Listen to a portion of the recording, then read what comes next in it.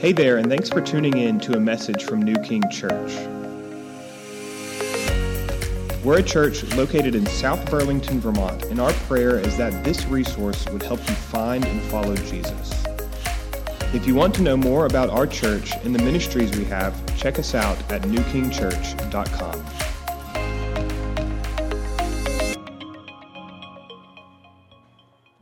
All right, you guys go ahead and have a seat. Good morning. Good morning. How are we doing? Good? I hope you're excited. If you're not, you should be, because we've just got such an encouraging time of worship ahead of us. This morning, I want to point our attention to a story in John chapter 4. And maybe it's a story you're familiar with, or maybe not. But in this story, Jesus is traveling with his disciples, and they're going through Samaria. And on their way through, they stop outside of this town, and they decide to go get something to eat. The disciples do. Jesus says, you guys head on in town, I'll hang out here. And he sits down at a well. And it's middle of the day, it's noon. And while the disciples are gone, this woman comes out from the town, and she sits down and she begins to chat with Jesus. Jesus starts this conversation with her, and Jesus begins to shift the conversation over into spiritual things. And he's telling her, hey, I've got water that's so much better than this well water. I've got water that if you drink of it, it's going to become this river of living water inside of you. And she's like, I'll take that. That sounds good. And then he says, yeah, go tell your husband, invite him, bring him out here. She goes, well, I have no husband. And he says, you're right in saying you have no husband. He says, you've had 5 husbands, and the guy you're living with now, it's not your husband. And she immediately changes the subject. She's like, let's talk about worship. And she changes the subject. And then Jesus says something that is profound. He says, the hour is coming and is now here when true worshipers will worship the Father in spirit and truth, for the Father is seeking such people to worship him. The Father is seeking worshipers, true worshipers. And so then we find out how he does this. How does he seek out true worshipers? John Piper said, missions exist because worship doesn't. We go to new places and new peoples and new towns, new nations, because worship isn't happening there. True worship. How do people who did not worship Jesus become worshipers of Jesus? Well, then the woman says to him, I know that the Messiah is coming, he who is called Christ. When he comes, he will tell us all things. And Jesus said to her, I who speak to you am he. He says, I'm the Messiah.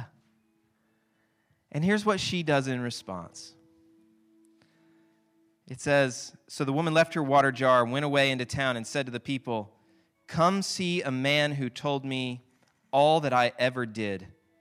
Can this be the Christ? And they went out of the town and were coming to him.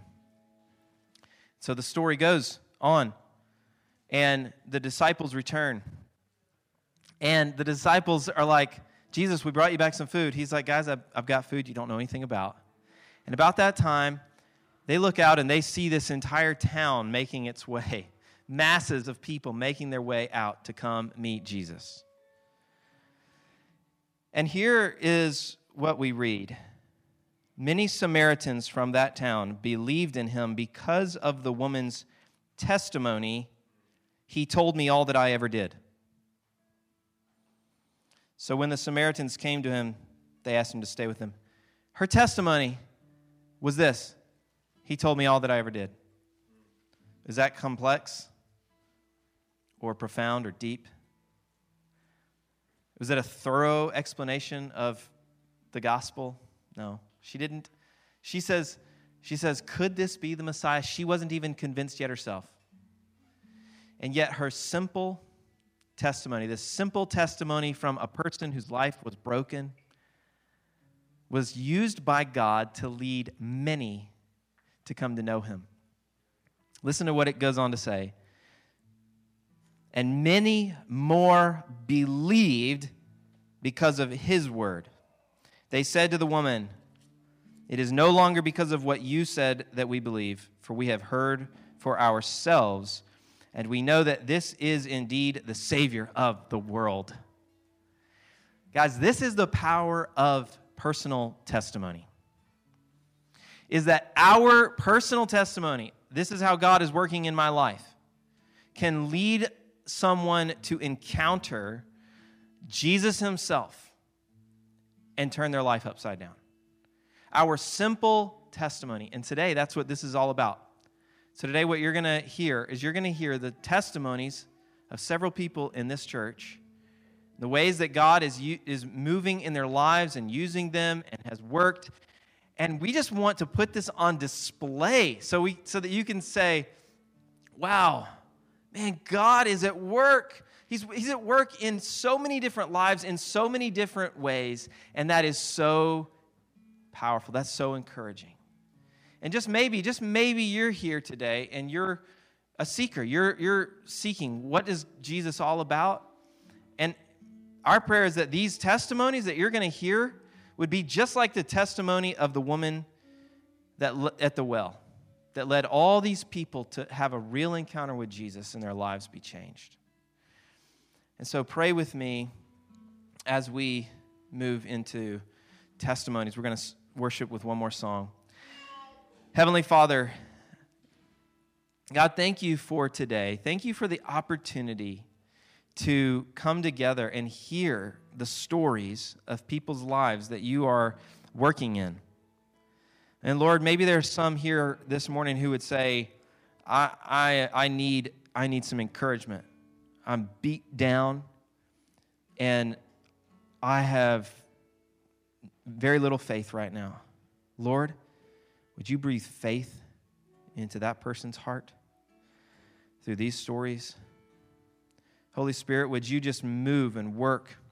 Would you grab a hold of our feeble tongues and use our feeble mouths and speak truth into lives and breathe faith into your people?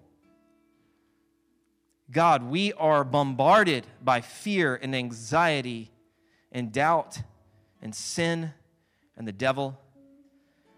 And we have gathered, your people have gathered to minister to one another. And that is an awesome thing. And I'm excited. And Lord, I pray that you would be glorified. I pray that Jesus would be lifted high in this place, that his name would be exalted, that he would be magnified by every story told, every testimony given. We ask it in Jesus' great, powerful, awesome name. Amen.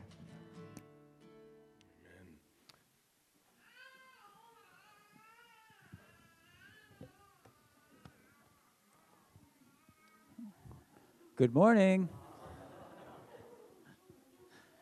It's a pleasure to share again. My name is Frank Bachelis. I don't think I introduced myself the first time.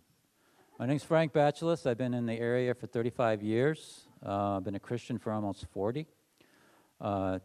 It's great to be here in the church this morning to share.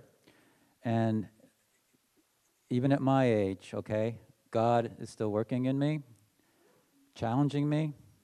And I just want to share something that God's been doing in my life the last couple of years. And it's about change. And I'm a guy that doesn't like change. And it started when I moved from Massachusetts to New Hampshire when I was 8 years old, right in the middle of the school year, by the way. I cried for a month. I missed my best friend in Massachusetts, and then my mom just put up with it for a little while. And then she said, okay, that's enough. Time to move on. Ended up being a great move for my parents. And that's kind of where I got my name from my uncle, Frank the Crank. Still do a little bit of whining once in a while. Anyways, but what I like to do is to share how I made the journey from a church that I had been involved in here in the Burlington area for 30 years and ended up here in New King. great church to be in, and we had so many wonderful things happen. Our children grew up in that church, following the Lord still. Lots of good programs, lots of good things that happened, lots of good ministries, just very exciting times. In the last couple of years, there's been a leadership change, but also there's been a change in me. Maybe I didn't emphasize that the first service, but still kind of active in the church, doing things, but not as proactive maybe as God wanted me to be, and maybe getting a little comfortable. I went through a time where there was a lot of kind of not burnout but wear out, so I had a season of rest, and I was feeling okay. I was feeling rested, but I was feeling comfortable, maybe a little bit too comfortable. And God's telling me, there's no retirement, Frank, in the kingdom of God. You got to keep working. And at the same time, my wife was struggling with things that are going on, and she was kind of urging me, maybe it's time for a change. Maybe it's time to make a move. So many wonderful people at the church that we love and have done things over the years with our children and everything like that, and it's very difficult. And again, I don't like change. But God was working in me, and I keep remembering what our first pastor when we attended there said. He came for a visit after about 10 years after we left. He was talking about John chapter 3, talking to Nicodemus, and about what it really means to be born again and coming into the kingdom for salvation. And he talked about that when people come around to hear Jesus, there are 4 types of people.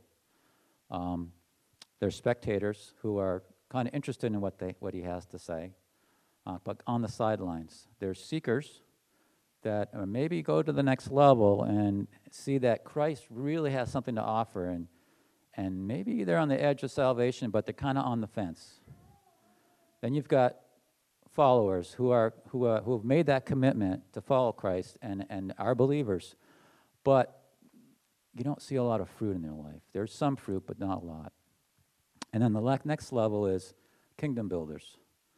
And what he said was that kingdom builders are followers of Christ that really partner with Christ into building his kingdom, are doing something substantial for the kingdom, for the love of God. Not under their own power, but under Christ's power.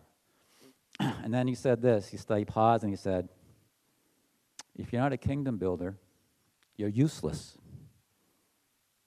And that really hit home with a lot of people because he had a lot of respect in that church. And nobody was criticizing him for saying that. So I said, okay, Lord, I don't want to be useless.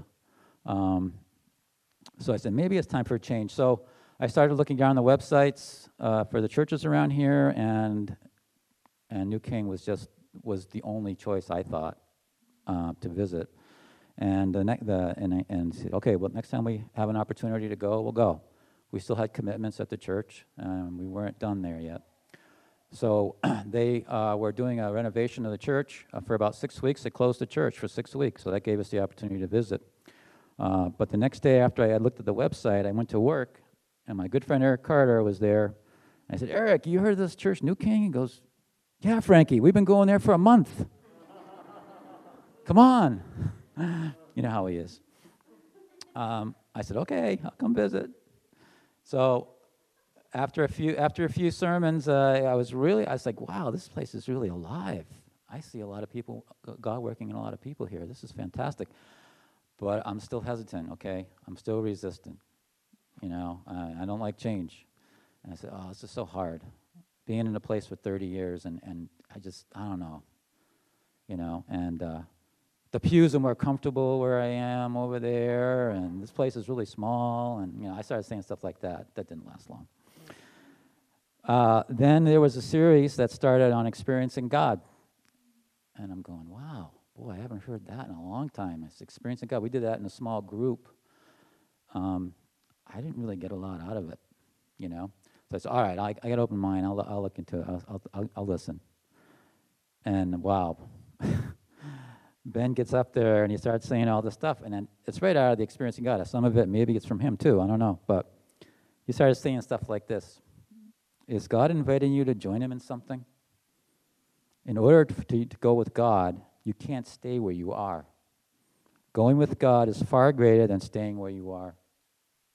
Okay? You don't get to go where you're going unless you leave where you have been. Okay, God. I get it. I'm just like, wow. I was just totally blown away after that service, you know. It was just crazy. And I'm like, okay. That's where the whole fear of change kind of dissipated. And I say, okay, God, I'm ready. And so we finished our commitments at the other church, and then as of January last year, we decided to come here. And since then, I've been challenged by the staff here, starting with Ben, and then Cliff, Michael, Aaron, and still being challenged. And I think that's what we need. We need to stay sharp as Christians. We need to keep going. And going back then to saying that there's no retirement in the life of a Christian. And the other thing is, I'm a runner. I like the running metaphors, and it's not a sprint, okay? It's not a 10K, it's a marathon. And I run a marathon once, the first Burlington Marathon. That's how old I am, okay? A couple of scriptures. 1 Corinthians chapter 9, verse 24. Do you not know that in a race all the runners run, but only one receives the prize? So run that you may obtain it. Every athlete exercises self-control in all things. They do it to receive a perishable wreath, but we an imperishable. So I do not run aimlessly. I do not box as one beating in the air, but I discipline my body and keep it under control, lest after preaching to others, I myself may be disqualified, or as Pastor Coffey says, useless. The other scripture is in Hebrews 12. After we have all these examples of great faith in action in Hebrews chapter 11, the writer of Hebrews says this, Therefore, since we are surrounded by so great a cloud of witnesses, let us also lay aside every weight and sin that clings so closely, and let us run with endurance the race that is set before us, looking to Jesus, the founder and perfecter of our faith, who for the joy that was set before him endured the cross, despising the shame, and is seated at the right hand of the throne of God. Consider him who endured from sinners such hostility against himself, so that you may not grow weary or faint-hearted. Yeah, in the Christian life, sometimes you feel tired, right? And you can't go on. In your struggle against sin, you have not resisted to the point of shedding your blood. Then he talks about discipline from earthly fathers. He talks about discipline from the Lord. And it says in verse 11, For the moment, all discipline seems painful rather than pleasant, but later it yields the peaceful fruit of righteousness to those who have been trained by it. I feel like the Lord disciplined me a bit in this change that I have. And then it says in verse 12, Therefore, lift your drooping hands, strengthen your weak knees, and make straight paths for your feet, so that what is lame may not be put out of joint, but rather be healed. So to me, that was a real encouragement to keep running the race. There's no retirement, and I'm just so encouraged to be here in this church. Thank you.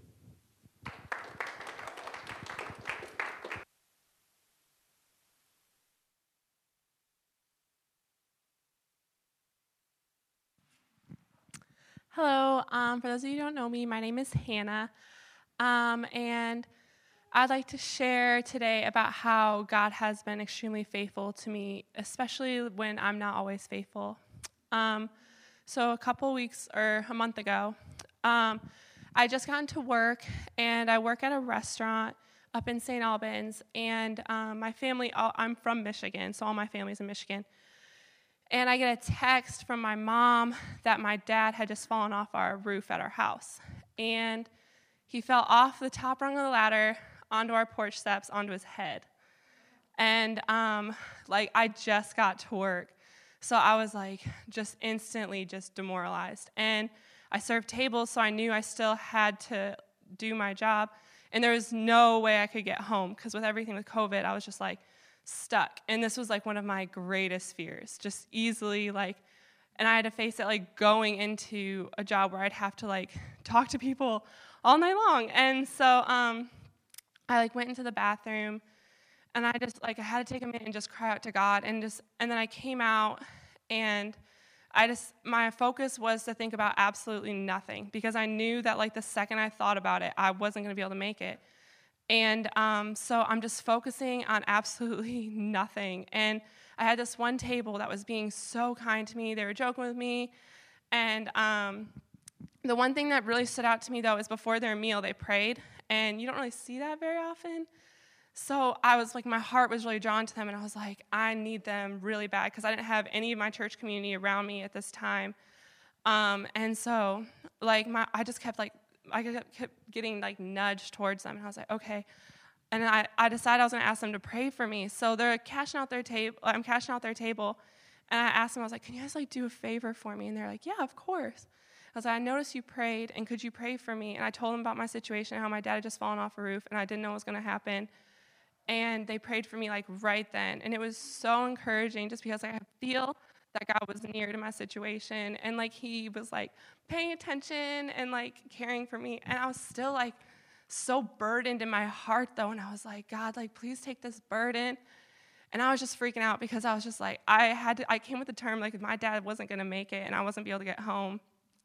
And I was like, couldn't think about it. I just still like, I was glad that God did that for me, but I still was just like, I can't think about this. And I'd push it out of my head. And then I had this nice little lady that came in a couple of nights prior, and she was ordering food to go. And she was having a hard time ordering her food. And I knew what she ordered, so I went over and I was helping. And she told me she was ordering, but she was going home on the plane. She was leaving the next day to fly out, and she wanted to take some food with her on the plane. And I was like, oh, well, I hope you had a really good vacation. And she explained to me that it actually wasn't really a vacation, that she had terminal cancer. There was no cure. And that she was there to like spend time with her friend in between chemo treatments. And so I was like, wow. So then my heart was like even more burdened. And so I was like emboldened in faith by the table that just prayed for me right then. And it helped me. So I was like, can I pray for you right now? And she said, yeah. So I prayed for her. And after I prayed, and I asked God for healing and that she would trust him and just to strengthen her. And then after I got done praying, she turns to me and I didn't know if she was a believer, and she was, and she turns to me and she's like, I've come to the terms with the fact that if God doesn't heal me, that I still trust him, and I trust him with where I'm going in my situation. And it just shocked me in that moment, because I was like, out of all the things, I'm not trusting God with the end of the situation, because I want to trust God if he'll give me the answer I want.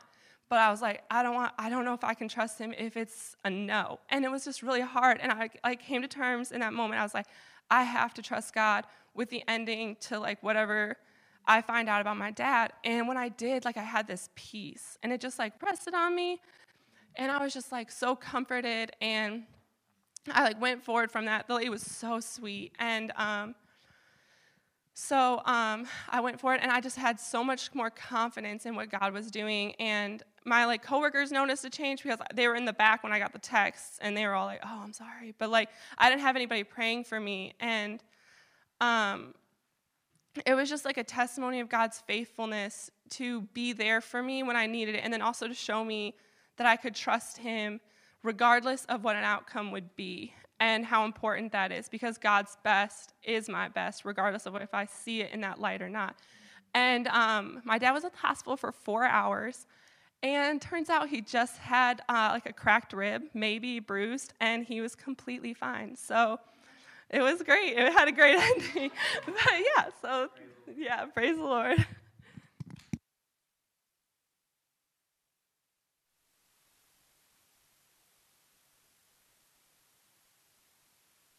Hey guys, my name is Gabe Love.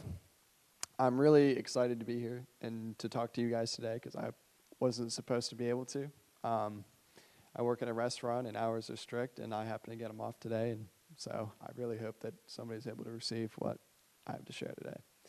So I'm going to share a little bit about how the Lord's been working in my time, or in my life during this time of COVID. And I'd just like to say how awesome that is, just because I think a lot of people are suffering during this time of COVID, and generally, this can be considered as a bad circumstance. But the Lord is still moving during this time of struggle for many people, and really has I think it was a sort of a timeout for me a little bit to just kind of allow me to sit and think about where my life is at, and the Lord kind of revealed a lot to me in this time. So anyway, prior to COVID, I was struggling with a lot of sin in my life. There were substances I was abusing, people I was getting involved with that were getting me involved with assorted crime, and so through actually the church, a pastor pulled me out well, I'd reached out to him because I was struggling, and he quickly started to mentor me and guide me in the ways that I needed to be, and that completely changed my life. It completely flipped my world upside down. And so obviously when you encounter God in such a real, genuine way, there's this intimacy that happens, and I think for a while I was obsessed with the Lord, and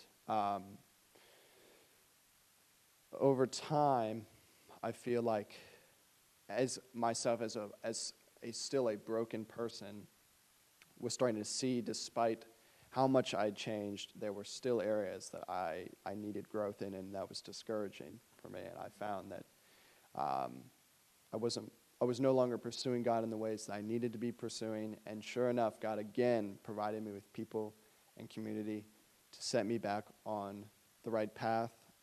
Aaron from New King Church has been really helpful in all that.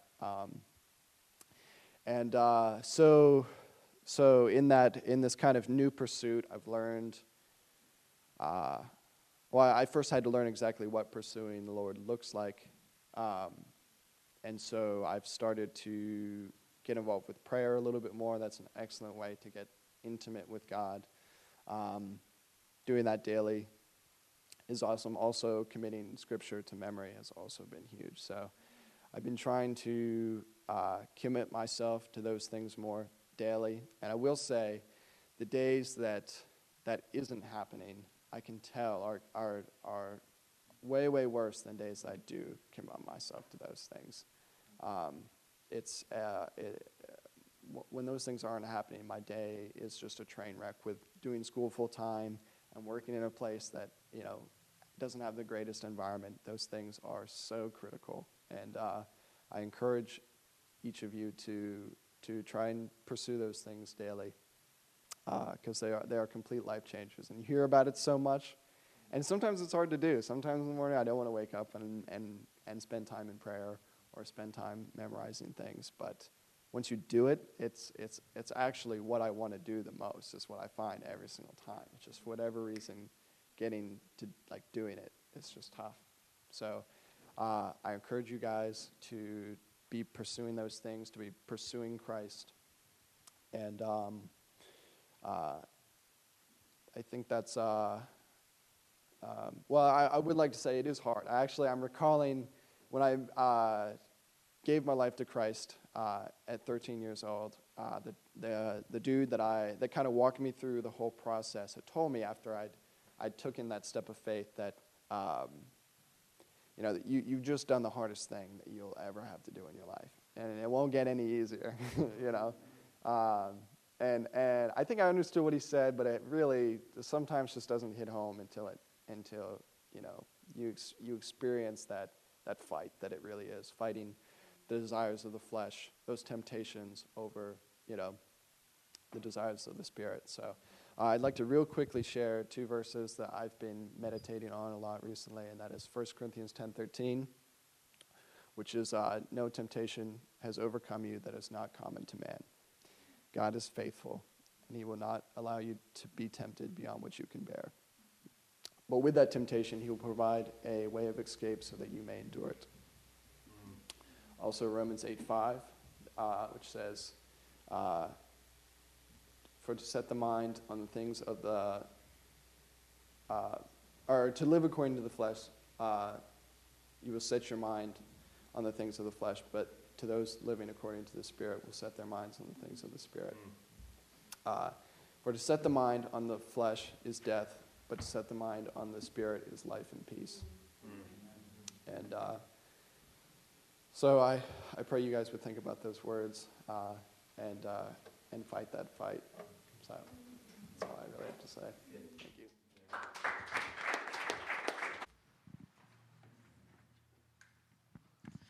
Good morning. I'm Josh. My wife Megan and I have been coming here for about 3 months now, and this is just a fantastic church to be a part of. Yeah, I know, right? And amazing pastors. Lucius and the worship team, fantastic. Singing rich biblical truths every week is been so encouraging to us. I had some notes here written down that I just want to share with you this morning. Well, being raised in a Christian home, I said a salvation prayer at age 7. At age 14, I was baptized. I knew a lot about the Bible in the way that we know a lot about famous athletes and actors. Starting in high school and continuing in college, my lifestyle became indistinguishable from any other person, a far cry from the Christian I had professed to be. The problem I encountered growing up was that while I didn't know it at the time, I was focused more on a works-based faith. Don't consume alcohol, remain pure, don't swear.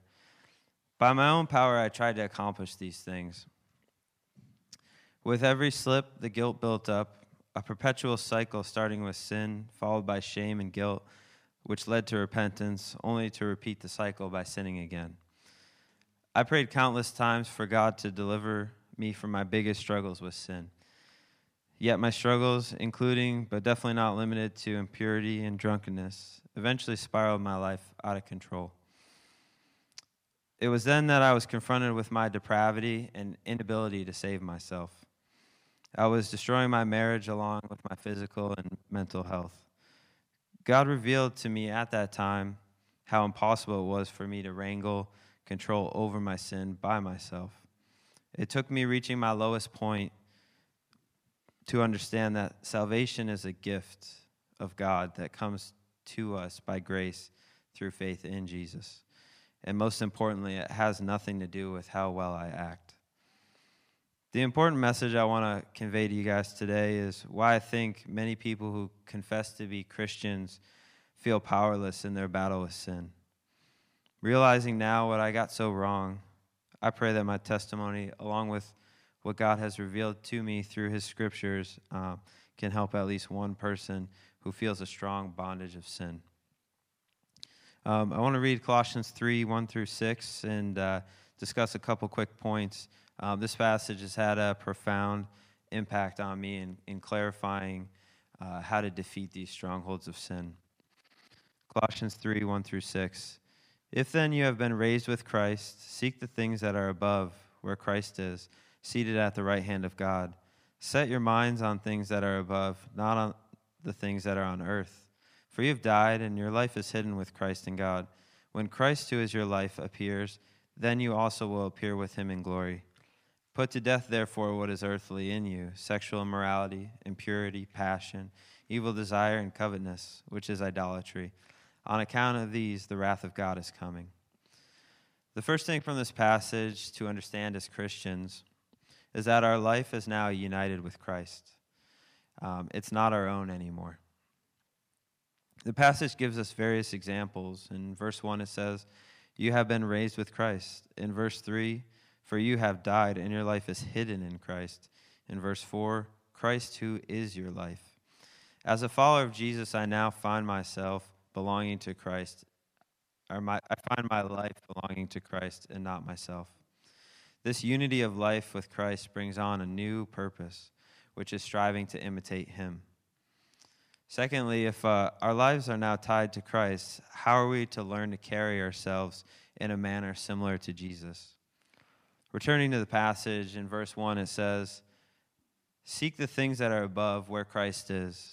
And again in verse 2, set your minds on the things that are above, not on the things that are on earth. As a follower of Christ, we are now to focus our desires or passions on heavenly things. Practically, what does this look like in our lives? For me, so far in my life, it's meant giving, instead of giving into the sinful desires of my old life, I'm now to focus on studying my Bible daily, increasing my prayer life with the Father, regularly attending and participating in a Bible-believing church like New King, and surrounding ourselves with other Christians who can keep us accountable in our relationship with Jesus. These are just a few examples of the ways that you or I can set our pursuits towards growing more like Christ. Lastly, as a Christian, we have to understand that we do not overcome sin by ourselves. Verse 5 states, "Put to death, therefore, what is earthly in you, sexual immorality, impurity, passion, evil desire, and covetousness, which is idolatry." The big mistake I made, and I think a lot of Christians get wrong, is that we start in verse 5 instead of verse 1. I was trying to put my sin to death before feeling adequate to approach God. The problem with this thinking is that it does not allow for God's grace. We are saved while we're still sinners. We are not saved once we reach a certain level of less sinning. Trying to pursue God in this fashion is faulty because every sin adds up and drives a wedge further distancing the Christian from God. This means on a really bad day, our sins will drive us away from God instead of grace drawing us nearer to God. Part of the unmerited grace of God is that at the conversion of a Christian, we have the heavenly gift of the Holy Spirit. The power provided by the Holy Spirit resides in us and allows us to redirect our desires away from sinful things leading to destruction and to turn our desires to heavenly things that bring life. We will never be perfectly victorious over sin until we enter into heaven, but we can overcome sin as we are transformed in our spiritual walk, becoming more and more like Christ. Thanks.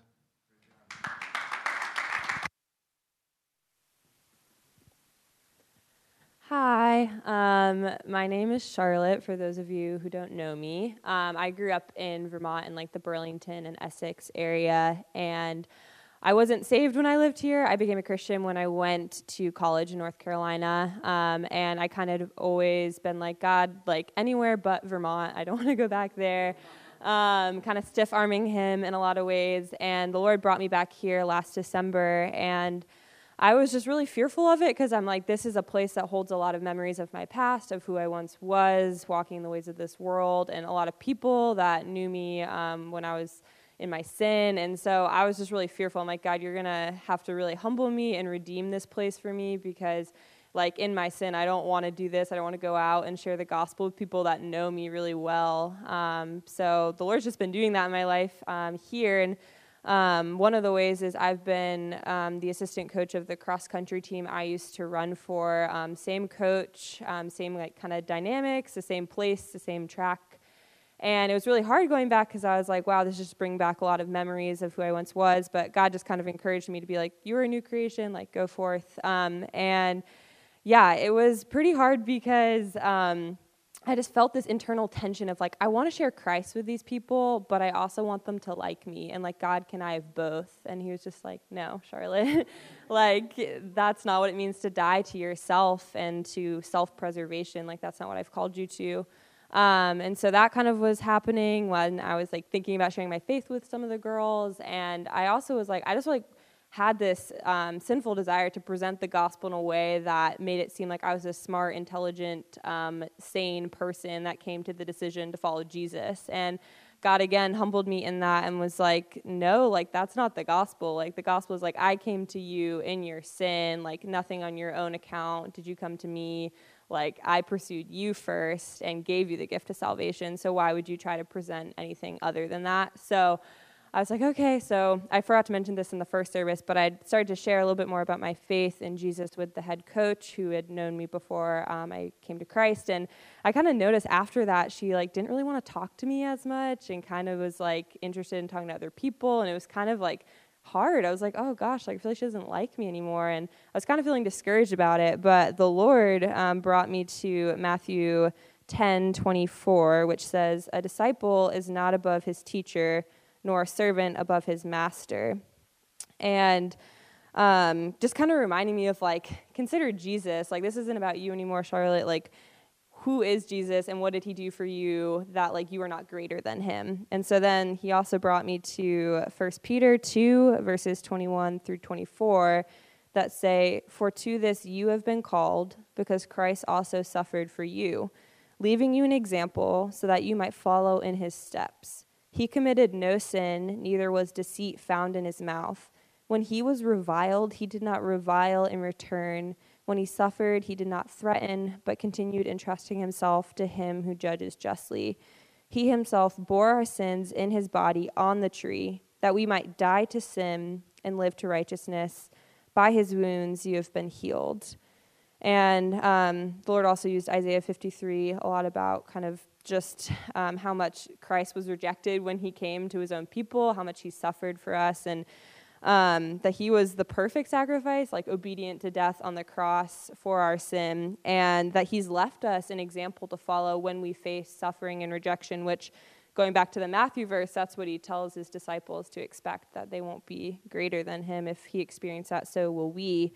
And so I think kind of in that, I just realized that, as a follower of Christ, I need to walk in these steps of his suffering, but that I'm not left without encouragement, as Hebrews 12:3 says, "Consider him who endured from sinners such hostility against himself, so that you may not grow weary or faint-hearted."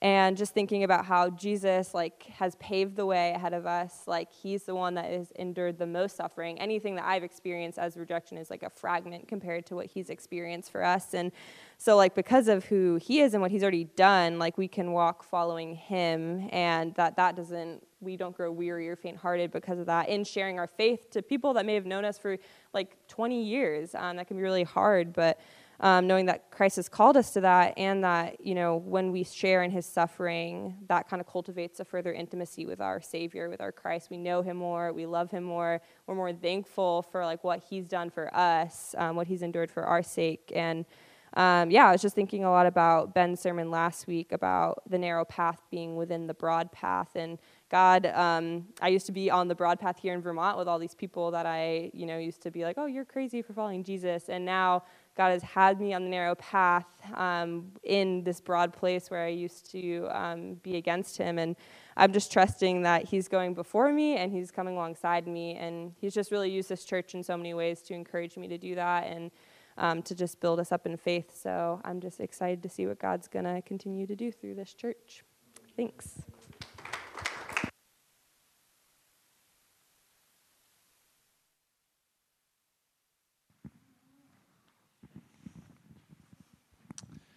Hey, good morning. My name is Michael Badger, and this is my wife, Kayla, and our little baby boy, Rowan. He's super adorable, takes after his mom, praise God. But we moved up here not that long ago with two other families, actually, from West Tennessee to church plant, to start a new church in St. Albans. And so Ben asked us to give you our testimony as to how God called us here. And to be completely honest with you, our testimony is kind of a story of God graciously and very patiently teaching us obedience, and what that obedience of faith that Acts talks about actually looks like in our lives. And again, being honest with you guys, Vermont was not on our radar whatsoever. We barely knew where Vermont was on the map and all these different things. And we thought originally that God was calling us to Europe to church plant. We actually lived there for a few years, working in church plants in Germany and in Ireland. We even went to a church planting school that taught us how to specifically plant churches in a European context. And so we were all in Europe, and it was as exciting as that sounds, and as wonderful as it was also one of the most difficult things we've ever had to do. That was one of the first lessons, I think, that God taught us in obedience. And we looked at passages like Luke 14, where Jesus was saying, in order to follow him, we must be willing to pick up our crosses and bear them. And we had to be willing to lay things at Jesus' feet in order to follow the calling that he had for our lives. And so some of those things were Kayla giving up a teaching career, us giving up being near our parents, and being near our best friends, my best friends from high school, who I deeply loved and were instrumental in calling me into the ministry to begin with. And so it was a painful process and a painful lesson of obedience, but God quickly showed us that it was worth it, and God blessed our time there. We were able to work with incredible church plants and wonderful ministries that shared the gospel, and things were going great, and we loved it, and we were convinced that this is where we were going to be. This is where we're going to do ministry. And so we started laying out all these plans for our own lives. And we were going to do ministry here, and then we were going to church plant here, and we were going to live in Ireland, and it was going to be amazing, and we're going to pick up Irish accents, which Kayla actually kind of did. You should ask her about it later. But and it was fantastic. But then Kayla is going to share with you a little bit about what happened after that. Yeah, so we ran into some difficulty with ministry. Nothing was wrong with the ministry. We just weren't able to solidify positions in a couple different ministries that we had pursued. And then our visas were not going to be, it was a very difficult process to get those renewed. And so we were really frustrated. I was frustrated, and we're like, God, we're doing this stuff for you. Why are you making this so hard? Don't you know what our plans are? And God's really gentle sometimes not so much, but I feel like he's very gentle when he convicts us of sins a lot. And God was just saying, whose plans are these?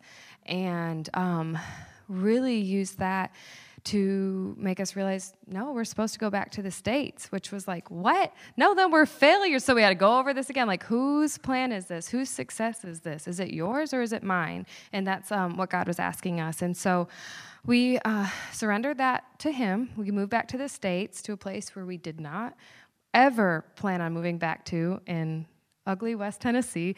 And we went back, and God has been just transforming our hearts. And in the Psalms it says, return to me the joy of your salvation, and I will declare your goodness to the lost. And God just really did that for me especially, return the joy of his salvation. And he's continuing to do that and showing us what it looks like to serve him and to obey him and to follow his plan, not our own, because that is what we had been doing. And that's what led us here in a big, crazy story that we don't have time for. But and God's faithful, and it just taught us that we need to do his work, not our work. So. Well, I know I am so encouraged hearing all these stories. And the thing that keeps coming to mind for me is what an awesome family we get to be a part of. And New King Church is just a part of the family, right? I mean, God's got this global family, this entire global family of people that he has adopted into his family by his grace, has canceled the record of their debt that was against them. He has given them a new heart and a new spirit, and he's working in their lives. And we get to experience that in the context of New King Church right here. And we get to experience with real people, with real people who have real stories of God at work in them and through them. And today, we got just this tiny little glimpse of what God is doing in this church. And wasn't that so encouraging to hear? I was thinking in between the first and second service, I was thinking about this passage in Ephesians chapter 3. And so God created not only human beings, but he also created these angelic beings, these spiritual beings. And the Bible refers to them as rulers and authorities. And so we don't know a ton about them. We don't know all about them, but we just know there was a fall that happened with some of these spiritual beings. And that is the domain of darkness is led by these spiritual entities that rebelled against God. It's not a new I'm not going into another sermon here, sorry. But just to set the stage, these rulers and these authorities that rebelled, that fell, that are over, they have some sort of rulership, power. Satan is called the lowercase g, God of this world. He's the prince of the power of the air. They are watching world history unfold. They're watching your life unfold and my life unfold. and they're watching New King Church. And let me just read to you what Paul says in Ephesians 3. It says, of this gospel I was made a minister, according to the gift of God's grace, which was given to me by the working of his power. To me, though I am the very least of all the saints, this grace was given to preach to the Gentiles the unsearchable riches of Christ, and to bring to light for everyone what is the plan of the mystery hidden for ages in God, who created all things, so that through the church, the manifold wisdom of God might now be made known to the rulers and authorities in the heavenly places. This is partly what God wants to do with the church. He wants to put on display for the rulers and the authorities these powerful spiritual beings that have rebelled against God. He wants to put his manifold wisdom on display through our lives. Not an individual life, but a collective of lives, a family of lives. The Bible also talks elsewhere about how the church is like living stones being built together for this holy habitation of the Spirit of God to indwell. Jesus Christ, the cornerstone of this building. The apostles, the foundation of this building. And then we are these living stones that when we come together, when we live our lives together, we're like this living building. And that's what I kept thinking about as I just sat through these testimonies. We are on display. Our lives matter for the glory of God. And it matters that we tell our testimony. And it encourages one another. That's why the Bible says, do not forsake the assembling of yourselves. We need each other. We need to hear these stories. We need to be reminded, I'm not in this alone. There's a whole family of people that are in this with me, that are walking this with me. And if I pull myself out of that living building and try and go do it on my own, that's my own fault. But God has given me this place, this family to belong in, where the Spirit is at work in so many people's lives. It's not just one pastor, two pastors. It's not just a couple people up front. This is an entire family of people the Spirit of God is in.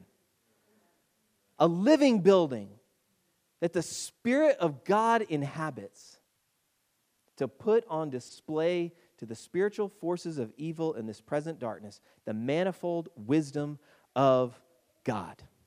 Do you want to be a part of this family? Well, here's what that requires.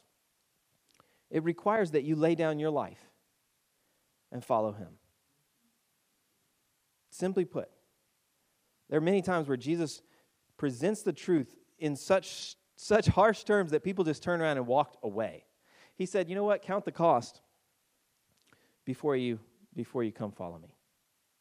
And I would just say this, if you want in to the family of God, there is no better place to be in the world. No better place. And yet, it is a narrow, hard road. Go back and listen to the sermon from last week. It is a narrow, hard road going against the flow of the culture in the world. It is not easy, but it is glorious. And you will see God at work in your life, and you will have people at work around you, the Holy Spirit working through them to lift you up, to pick you up, to drag you along in this life so that you can make it. If you want in, then the Bible says we can come to know Him through faith. Jesus, the Son of God, came to earth, lived a perfect and sinless life, and then He went and died on a cross in our place for our sins, so that we could be forgiven. Every single one of us who shared this morning, every single person that shared, we're all broken people. We're all still sinners. We all still fail. But the grace of God has been extended to us through the person of Jesus Christ because He died for our sins so that we could live a new kind of life. We still stumble and we still fall, but we have a new kind of life inside of us. And if you want that and you don't have that, then it requires that you lay down your life, that you walk away from your old life of sin and rebellion against God, and you turn to Jesus in faith and you follow him. That's what it requires. And if you do that, the Bible says that by grace, you'll be saved through faith. Through faith in what Jesus did. Jesus died on this cross, paying the penalty for our sins. He was buried in a tomb, and on the third day, he came back to life, and he walked out.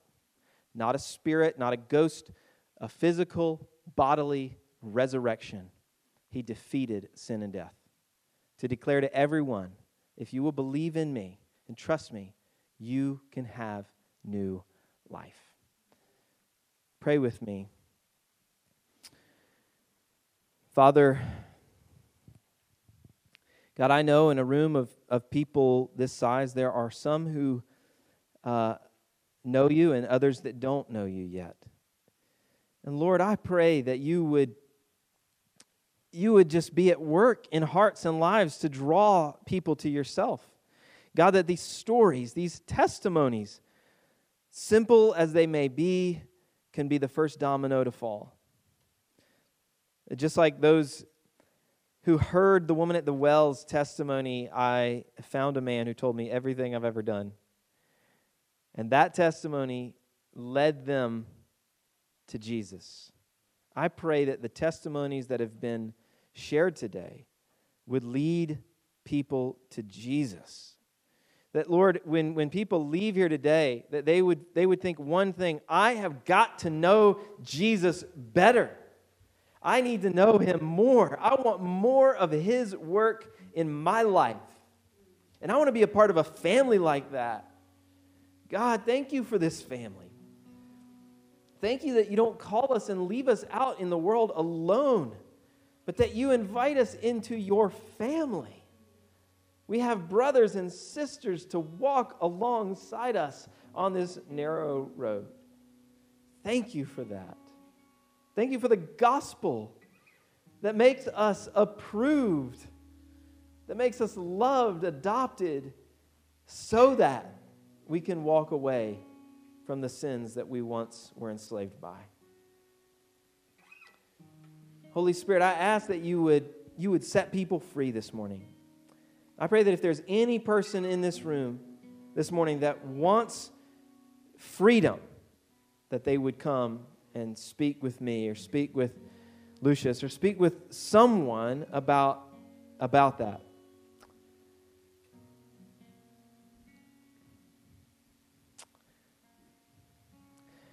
Holy Spirit, we want to just give you room to work here. This is your church, your family, your time. We came here to worship you, to lift up your name. So we ask that you would have the freedom to work in our lives, God. Help us to be submitted to you, open to your leadership and what you would say to us. In Jesus' name, amen.